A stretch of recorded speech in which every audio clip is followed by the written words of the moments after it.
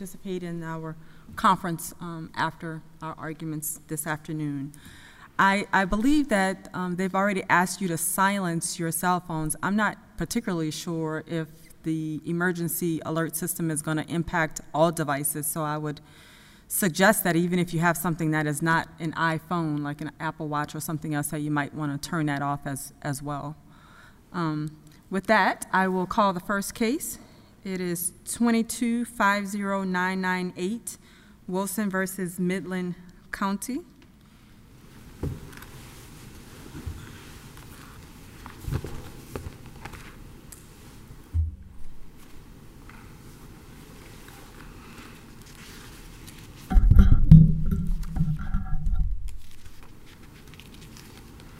Good afternoon, may it please the court. Jabba Tsitzwashvili for appellant Irma Wilson, who's here with us today. Good. Ms. Wilson was prosecuted and convicted with Ralph Petty working her case on both the prosecutorial and judicial sides of the bench. But she only learned of that structural procedural due process violation after her sentence had happened to expire. So the district court held that she cannot litigate her federal due process claim in federal court. I'd like to proceed in two parts to explain why this court should reverse. First, the district court relied on Randall v. Johnson, but Randall is no longer good law. In Muhammad v. Close, the Supreme Court disavowed Randall's sole mode of analysis. So under this court's rules of precedent, Randall's not binding, and this court has an obligation to do the right analysis. Second, this court has never done the right analysis. It's a straightforward text. Once in a while we do. Exactly, Your Honor, except it hasn't done the right analysis in this context. Under the Supreme Court's recent Talevsky decision, on which we submitted a 28J letter, the question is whether Section 2254, the federal habeas statute, supplants and is inconsistent with recognizing non-custodial plaintiffs' Section 1983 claims. That high burden is the defendants to carry. They have not and they cannot here, for the simple reason that non-custodial plaintiffs' claims do not lie within the core of habeas corpus and are therefore unaffected by Section 2254. So I'd like to start by expanding on the first issue, which is the continued vitality of Randall. Randall said it was settled that Heck v. Humphrey bars non-custodial plaintiffs' Section 1983 claims. But then Muhammad comes along, and the Supreme Court says it's not settled. So Muhammad disavows Randall's sole mode of analysis. And under this court's rules of precedent, that means this court has the, quote, obligation to decide whether non-custodial Section 1983 plaintiffs are indeed Heck barred. So I think this court's analysis in Bonvillian, which we cite in our briefs, is instructive on this point. Bonvillian explains that if an intervening Supreme Court precedent makes it, quote, doubtful that this court would conduct the same analysis as it did in Randall, then Randall is not binding. Well, here, after Muhammad, it's not only doubtful, it's certain that this court would not conduct the same analysis as it did in Randall. After Muhammad said that the issue is unsettled, no lower court can limit its analysis to saying that the issue is settled. But that was the full extent of Randall's analysis, so it doesn't bind this panel. Indeed, Muhammad did exactly what Randall said Spencer v. Kemna did not do. The Randall court said that it wasn't willing to cobble together concurring and dissenting opinions from Spencer to hold that the Supreme Court had unsettled what Randall said, what Randall read as Heck's application to these circumstances. But then Muhammad comes along, and the full court in Muhammad says that Heck actually never settled this issue. That upends Randall's mistaken reading of Heck. It upends Randall's mode of analysis in reaching the outcome that it reached. I have a few additional points on this score, Your Honors. I'd like to point out first that the 10th Circuit and Judge Easterbrook's well-reasoned opinion, dissenting opinion in Savory v. Canyon, agree with us that this is indeed the effect of Muhammad. First, if the Randall Court had actually done an independent analysis of the relationship between Section 2254 and 1983, as Judge King, you noted that this court does do in other instances, and concluded that Section 2254 does indeed supplant Section 1983 in these circumstances, we acknowledge that this court could only overturn Randall en banc. But that's not what Randall did. Randall didn't do that independent analysis. All it did was say that Heck settled this issue. Muhammad comes along and says, Heck did no such thing. Again, that is a disavowal of Randall's mode of analysis, which is all that's required for Randall to no longer be deemed binding law. Second, let's say that Muhammad had said the court had no occasion to revisit Heck's application to these circumstances. We acknowledge that if that's the word Muhammad used, Muhammad would not have the effect that we say it has. But the word Muhammad used was that we have no occasion to settle the issue in these circumstances. And so again, it's that word that upsets Randall's sole mode of analysis, which was to say that this was settled, as the 10th Circuit and Judge Easterbrook have explained. Third, after Muhammad interred Randall's mistaken reading of Heck, no decision of this court has revived it. Now, to be sure, there are published decisions from this court that recite Randall's rule. But I'd like to borrow from the wording of this court's decision in Brune, which says that because none of those decisions analyzed whether Muhammad abrogated Randall's rule, this court is not bound by those decisions' rote recitation of Randall's rule.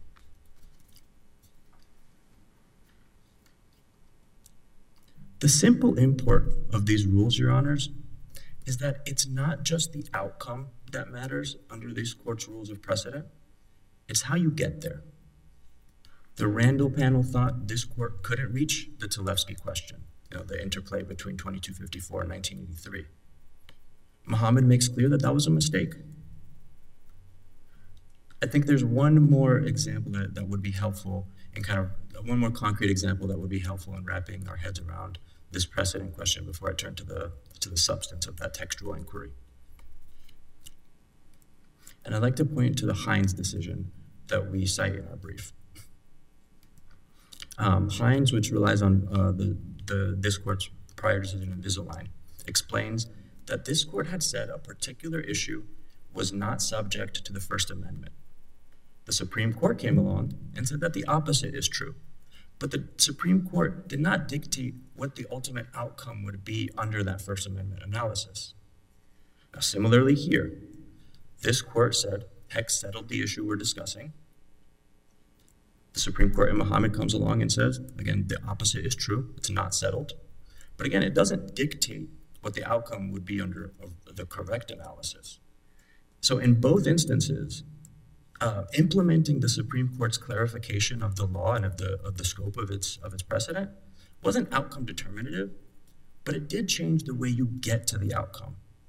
And again, under this court's rules of precedent, which look at the mode of analysis, that's what matters, and that's the reason that in these circumstances, Randall is no longer binding. So that the resolution of that first question about Randall's continued vitality doesn't mean we win, but it does mean this court must now ask the relevant question for the very first time. And that's like I said, it's a straightforward textual inquiry. Under Tlefsky, the question is whether Section 2254 supplants and is inconsistent with recognizing non-custodial plaintiffs' Section 1983 claims. The answer is no. Section 2254 does not supplant Section 1983 in these circumstances.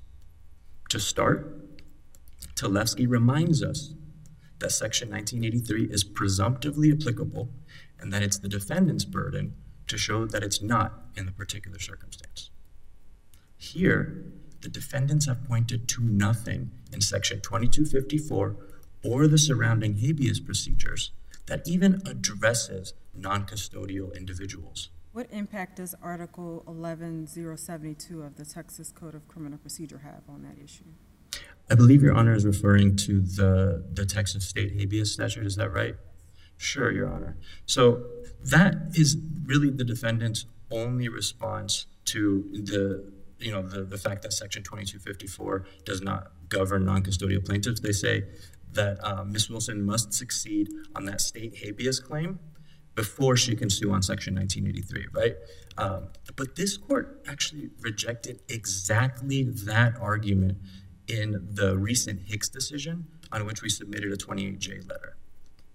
Hicks rejected the notion that Heck bars any Section 1983 claim that is also cognizable in habeas at the time it accrues. Hicks That's is the distinguishable, right? Because the only thing that, I think the only issue in Hicks was whether or not, I think he was only challenging his release. He wasn't challenging the sentencing or the underlying conviction, as I think is going on in this case. Sure, Your Honor, I understand that, but I think that Solely on over-detention and solely on the release issue.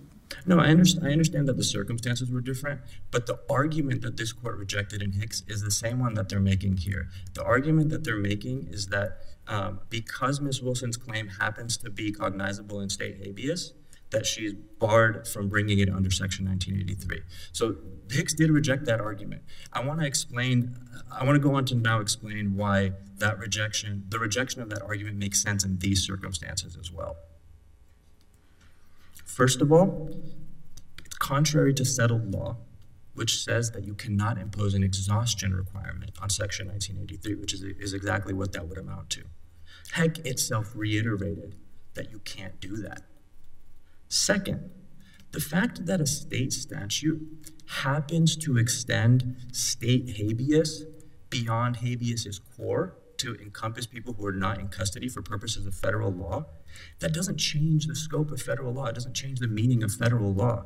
And it doesn't affect the textual interplay between Section 2254 and Section 1983. And that's the question that matters. So the Supreme Court actually made this clear recently in Nance v. Ward. It made clear that Section 2254 only concerns itself with the core of habeas corpus, and that core is limited to people in custody for purposes of federal law. Nance v. Ward defines the core of habeas corpus as having essentially two elements. It says first that it applies to people who are in custody for purposes of federal law and people who are challenging the validity of a conviction or sentence. If either one of those elements is missing, then you're not in the core of habeas corpus. Well, the first element is missing here. We don't have a person who is in custody for purposes of federal law. Section 2254 simply doesn't reach such people. And so again, if you do that textual analysis that Talevsky compels, you see that 2254 is concerned with one set of people, Section 1983 is concerned with a different set of people.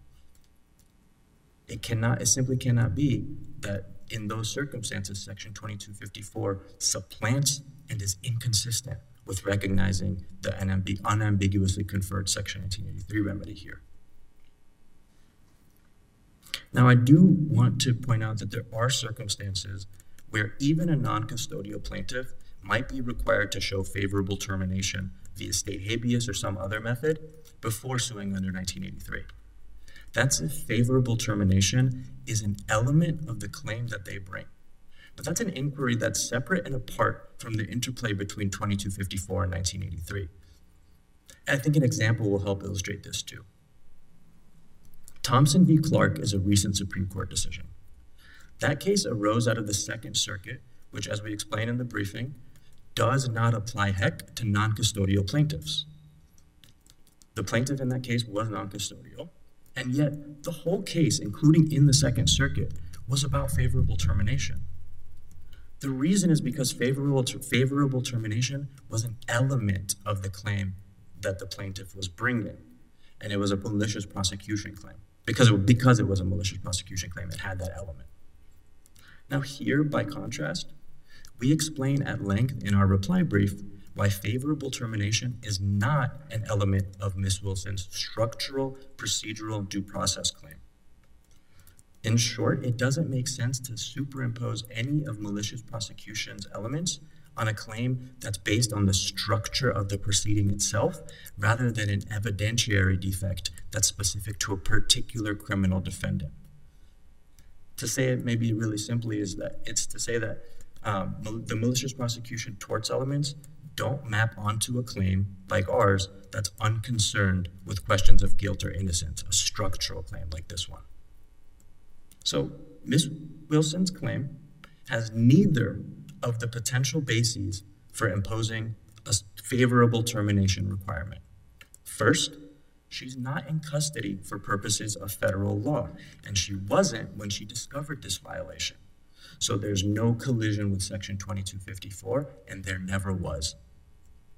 Second, her claim does not have a favorable termination element in and of itself.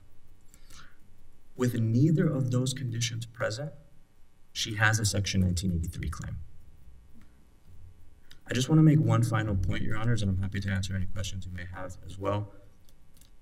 If the panel happens to disagree with us about Muhammad's effect on Randall and feels that it is bound and that it continues to be bound by Randall, we'd respectfully ask that you urge the full court to take this issue up en banc. Obviously, for the reasons I've said, we think that this court has the authority and indeed the obligation to reach the merits here. If you disagree, this court should take it up en banc because Randall is a 2-page per curiam decision in a pro se case. It limits itself to both an analysis and a holding that the Supreme Court and most circuits have seriously called into question. It doesn't ask any of the relevant questions, the ones required under Tlefsky to decide the interplay between 2254 and 1983, which other courts have done post-Muhammad. And it reaches a result that keeps plaintiffs like Ms. Wilson from vindicating their constitutional rights via their unambiguously conferred Section 1983 remedies. It does all of that in disagreement with 6 Supreme Court justices, a majority of circuits, and the well-reasoned dissenting opinion of Judge Easterbrook in the Savory v. Cannon decision from the 7th Circuit. Now, of course, it is this court's prerogative to disagree with those justices and those judges on the merits, but if it does so, the court should at least say why. It's never done that because Randall limited itself to this misreading of Heck. If your honors have any questions, I'm happy to field them. Thank you. Thank you very much.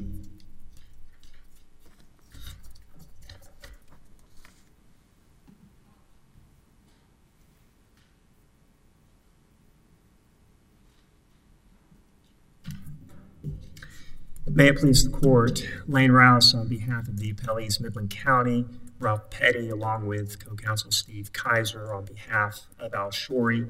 I'll be making the argument for all the appellees and that's all been put on me. The court should affirm the lower court's ruling. Randall is good law, contrary to the appellant's argument, and the court has been doing the correct analysis for the last 20 years based on a reading of Heck v. Humphrey. Randall continues to be binding precedent despite the arguments of appellant in its interpretation of a footnote contained in the per curiam opinion of Mahalat v. Close. In fact, as recent as August 9 of 2023, this court in a published opinion cited to and relied upon Randall. It's an opinion, Collins versus Gallus Leadership Foundation, where it cited Randall in support of the standard that has been applied and continuously applied in the circuit for the last 20 years. In that case, the court, while it did not make any mention of the Muhammad opinion in that decision, the court has previously addressed the Muhammad footnote issue in at least 2 prior unpublished opinions, Black v. Hathaway and Thomas v. Louisiana, which are both cited to in our brief. In an unpublished opinion in August 25th, 2023, this court also cited Randall in a separate decision, continuing to rely upon the authority of Randall. The 5th Circuit for the last 20 years has continuously upheld it. It has had opportunities to revisit it, whether based on arguments of Muhammad or other arguments raised, but it has continued to apply the Heck v. Humphrey favorable termination requirement regardless of whether individuals are incarcerated or not. Even in the opinion that the appellants offered to the court, Hicks v. LeBlanc, which Judge Douglas recently noted a distinguishing issue in that case compared to this one, it illustrates how what is going on in the Heck v. Humphrey and how the Fifth Circuit has continuously applied it has been consistent. It's not the status of the incarceration that matters, whether the favorable termination requirement is mandated, at least under Heck. What matters is the type of claims, whether the claims that what Wilson is doing is seeking to challenge or invalidate an underlying judgment of conviction or a sentence. In the Hicks v. LeBlanc case, there the underlying prisoners were being unlawfully detained past the time of their sentence, but they were still incarcerated. They remained incarcerated, and therefore habeas could potentially still be available to provide the relief that they were seeking. But what the court said in that case, because those prisoners in their petition for relief filed under Section 1983 were not seeking to overturn a judgment of conviction or a sentence. In fact, they were seeking to uphold the sentence as they had completed that sentence. Are those the New Orleans cases? Those are New Orleans cases. Yes, Your Honor. And that was actually something that the Hicks opinion noted, that was an issue in the Louisiana prison system of prisoners being held past their sentence. But what the issue shows is the core of habeas or the domain of habeas. It's not necessarily dictated by how the habeas statute in its current form may have been structured. The core of habeas, at least with respect to Heck's favorable termination requirement, concerns the idea of parallel litigation, a civil claim brought alongside a criminal judgment where that civil claim is then used to collaterally attack or undermine the validity of the criminal. What the courts emphasize in that case is the civil world should stay away from the criminal world. There's a separate system in place because there are separate policy considerations that are involved when we go about collaterally attacking an underlying criminal judgment. That was the opinion of Heck that has been supported over and over in opinions written by this circuit and in the Supreme Court. So what would have been the correct remedy for her to seek? The correct remedy for her to seek would have been obviously an immediate appeal, which she did. She did not appeal it any further than the Court of Appeals level. There's one more level that she could have done. I suppose she could have appealed ultimately to the U.S. Supreme Court. And then on the habeas side, within the way the Texas statute is written, there is an available habeas remedy that she could have sought at the time after her conviction. That specifically applies to those that are under community's supervision. So it's not that there was no remedy available, but I think the point is, even if there's not, that is a realm that is dictated by federalism concerns, policy concerns that are addressed under the habeas statute in its construction. If there's an issue with the remedy, then under Heck v. Humphrey and the decision that's made there, the decisions, the issues need to be addressed within the habeas statute. The Muhammad comment talking about settling a dispute or settle the dissenting opinions from Heck and the concurring opinion in the Spencer decision, the arguments that are made there are really in response to a shrinking, at least, of how the federal habeas statute was created. Looking at the history of habeas and how it had expanded to include what was referred to as the Great Writ, which resulted in a number of cases flooding into the court system. And then subsequently, the court began to create different rules to strike back and to limit those number of cases. Eventually, Congress stepped in and further limited the relief with the Anti-Terrorism Act. And what those did is it it restricted the potential access to habeas. And the dissenting opinion in Heck and the concurring opinions in Spencer, along with the dissenting opinions, seem to be addressing they seem to be addressing the shrinkage of access to the habeas corpus for relief. And that seems to be the issue. But that doesn't mean that 1983 then comes in as a stopgap to help fill in areas where 1983 shouldn't belong, at least according to Heck v. Humphrey. In the Supreme Court decision, McDonough versus Smith, 2019, the Supreme Court discussed how Heck's concern was parallel litigation, civil claims running along criminal actions where the civil claims sought to undermine or undercut those criminal actions. And Heck sought to resolve it with the favorable termination requirement. With the language that's used there, it's that civil torts should not apply to claims that are within the domain of habeas corpus. Again, the issue is, I think, where appellants and appellees would strongly disagree is, what is this core idea? Is the core idea limited to those that are incarcerated, or is the core idea what Heck focused on and what the Fifth Circuit in its decision at Randall has applied, and that is the parallel running of multiple claims and the collateral attacking of state court criminal judgments. This is also not a case, well, actually, let me back up and discuss the Muhammad analysis just briefly. Again, the Muhammad case, so ultimately the decision was Muhammad.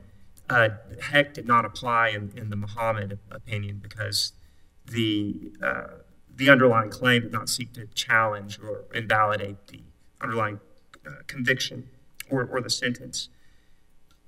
So the ultimate analysis in Muhammad was Heck did not apply in that case, and that led to the footnote where the court was noticing this was not the occasion where Heck did not apply to, I'll use the word address, the dissenting opinion and the concurring opinion in Spencer, which vocalize the arguments that appellants are offering to the court today.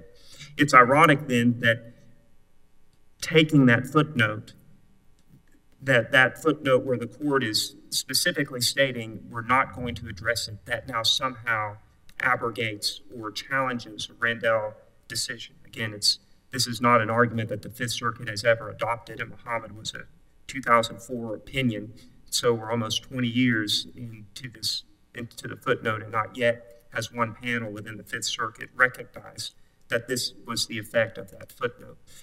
But based on the argument in using the word settle, what appellants argue is that when the Fifth Circuit in Randall was reading Heck and called Heck's conclusion of avoiding this parallel litigation world, that the conclusion of Heck unambiguously results in a conclusion that the Heck favorable termination requirement, it applies regardless of whether an individual is incarcerated or not. That's a reading of Heck. That's not necessarily a reading of the dissenting opinion or the Spencer opinion. Even so, Randall did squarely address whether it would adopt the Spencer arguments, and along with the Heck dissent, noticing that an apparent majority of the court may have adopted a different rationale, but Randall specifically decided not to adopt that analysis. This is also not a case on which, in appellee's view, it would be proper to consider crafting a new exception or attempting to change law. Well, if we decided to do that, the impact in terms of just volume would be significant, wouldn't it? It most likely would, Your Honor, because what it would do is almost create a third access of habeas. You would have individuals that as soon as their incarcerated status is over, all of a sudden they would potentially have a right to assert a 1983 claim. The idea of the Heck v. Humphrey is that once without the favorable termination requirement, that claim does not exist. For limitations purposes, it's not running because it does not exist until it is shown that that conviction is overturned.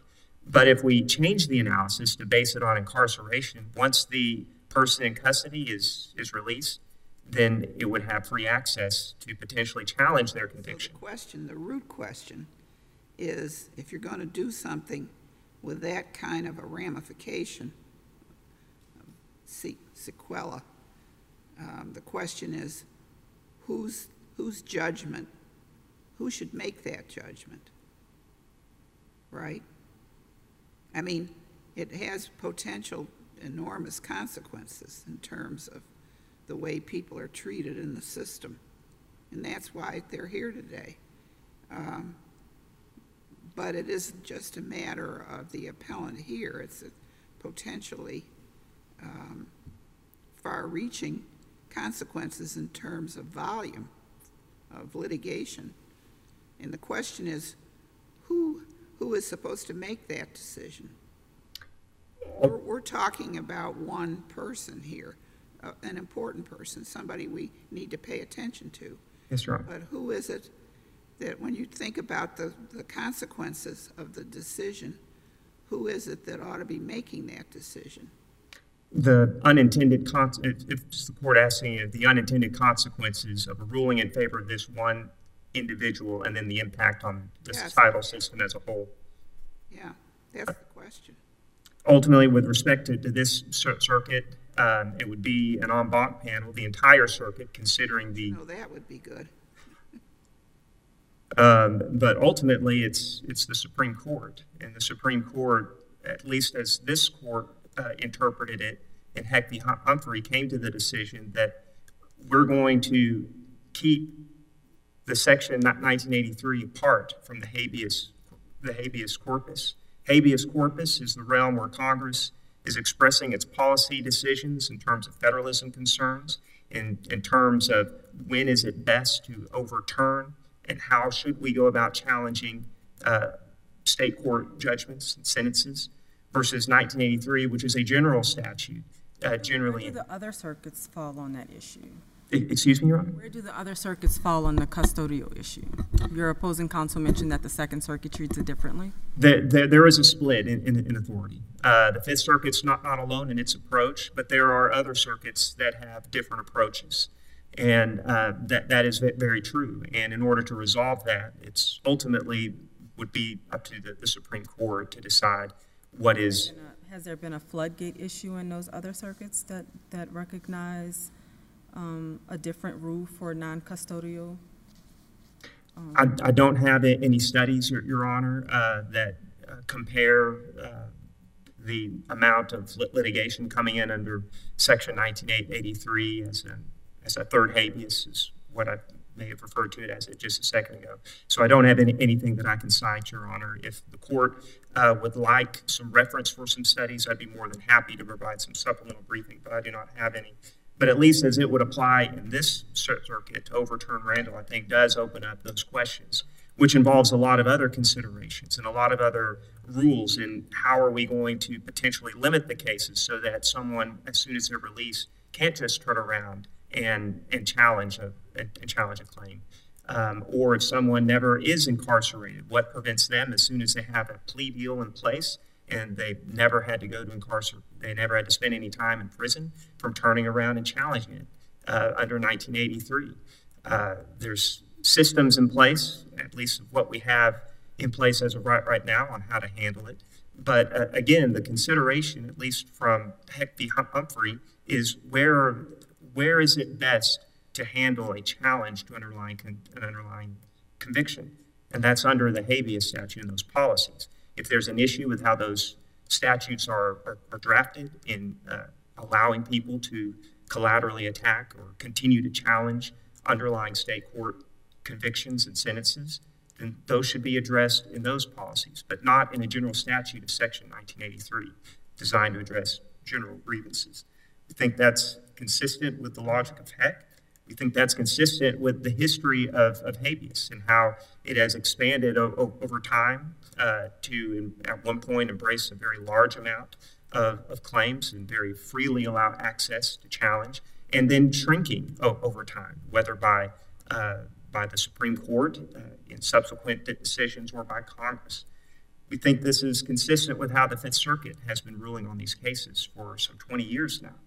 And it's consistent also with how the Supreme Court has interpreted Heck's decision, talking about the concern of the parallel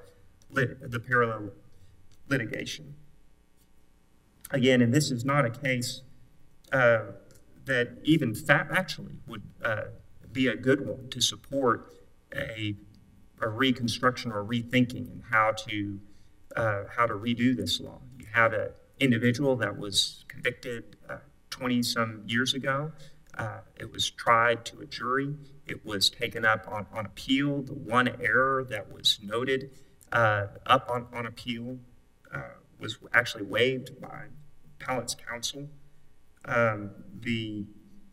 There's an attempt at analogizing this case to a structural due process issue that was found in a separate case by the Court of Criminal Appeals of Texas. But when we look at the pleadings in this case, they're factually dissimilar from the case that appellants attempt to analogize themselves to prove or to show a alleged structural due process claim. This is not a good claim to try to reinvent or rethink what is the best way to handle these issues. I think the point has been made clear that Randall is still good law. The court has been doing the right analysis in its reading of Heck, and that the Randall decision and the court's continued application of it is faithful to the tenets of Heck to avoid the parallel litigation and, as Judge King noted, potentially opening the floodgates of additional litigation. I always wince when someone uses the word floodgates, but you have individual cases that come in here that have enormous ramifications in terms of the whole system. And were we to accept the argument that the appellant is making now, which would be a first time to accept it, the implications of that are enormous. I think that is correct, Your Honor. And so with that, the appellees would urge the court affirm the district court's ruling. I appreciate your time, sir.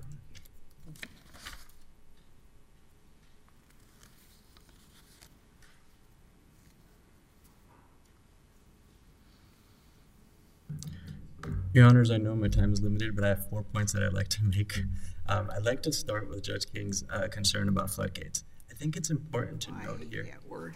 Well, I think that was my word, not Judge King's word.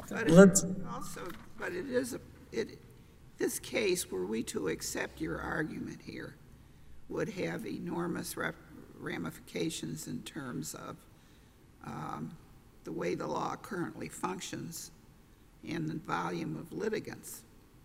Your Honor, this rule has been, the rule that we propose has been the rule in the majority of the country for over 20 years. In the Second Circuit, in fact, this has been the rule since before Muhammad even. And yet no judge on the Second Circuit has ever, clamored for the reconsideration of this because it hasn't led to a floodgates problem. And there's a few reasons for that, Your Honor.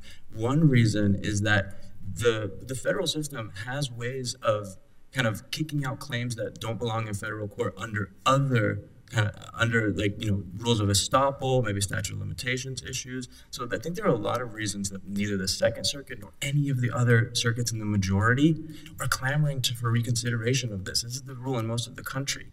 So I think one of an additional reason for that is because some of these claims, Your Honor, like I said in my opening, they have a favorable termination element in and of themselves. So regardless of this interplay between 2254 and 1983, you might have to meet favorable termination anyway, and that's going to be hard in most cases. But in this case, because it's a structural due process claim, we don't have that problem. So this is kind of it's a rare bird in some ways.